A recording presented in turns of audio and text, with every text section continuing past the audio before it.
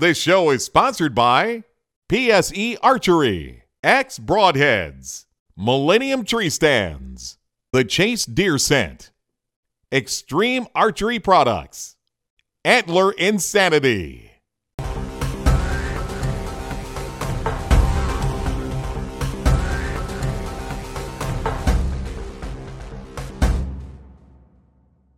Welcome to The Seasoned Hunter. I'm your host, Toxie Givens Jr.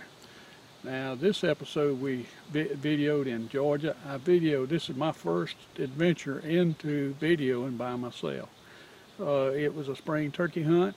It was in Georgia, and it was opening day of Georgia's hunting season. To be honest with you, did not hear a turkey gobble anywhere that morning.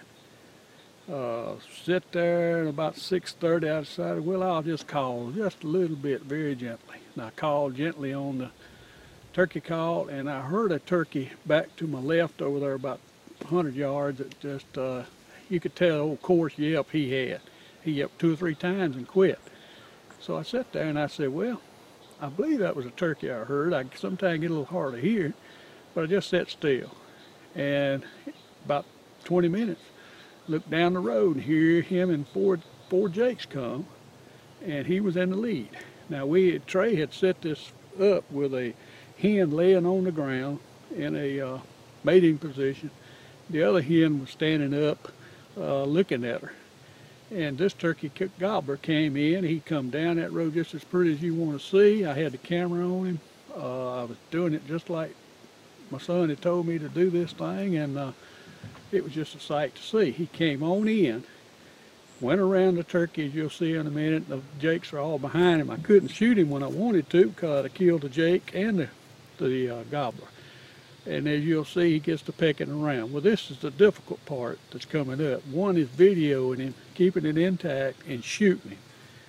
So I left the video where it was, and you'll see the turkey go a little bit to the right, which I didn't get centered, but I had the gun up. I was trying to get a shot at him. I wanted to shoot him. Then you'll see me shooting. You'll just about see the wad and go through him. You'll see a close-up shot of him. But now, one thing I experienced here, and it got me hooked on wanting to do the videos with him, is when he put this camera on me and I got to doing it. I got to go back and see myself doing this and all of it coming in, and it just brought a new perspective to my mind that said, hey, I want to do this. So that's where the Seasoned Hunter got started, and this is where we're going to do it from. Now, watch the video, and thanks for watching the Seasoned Hunter.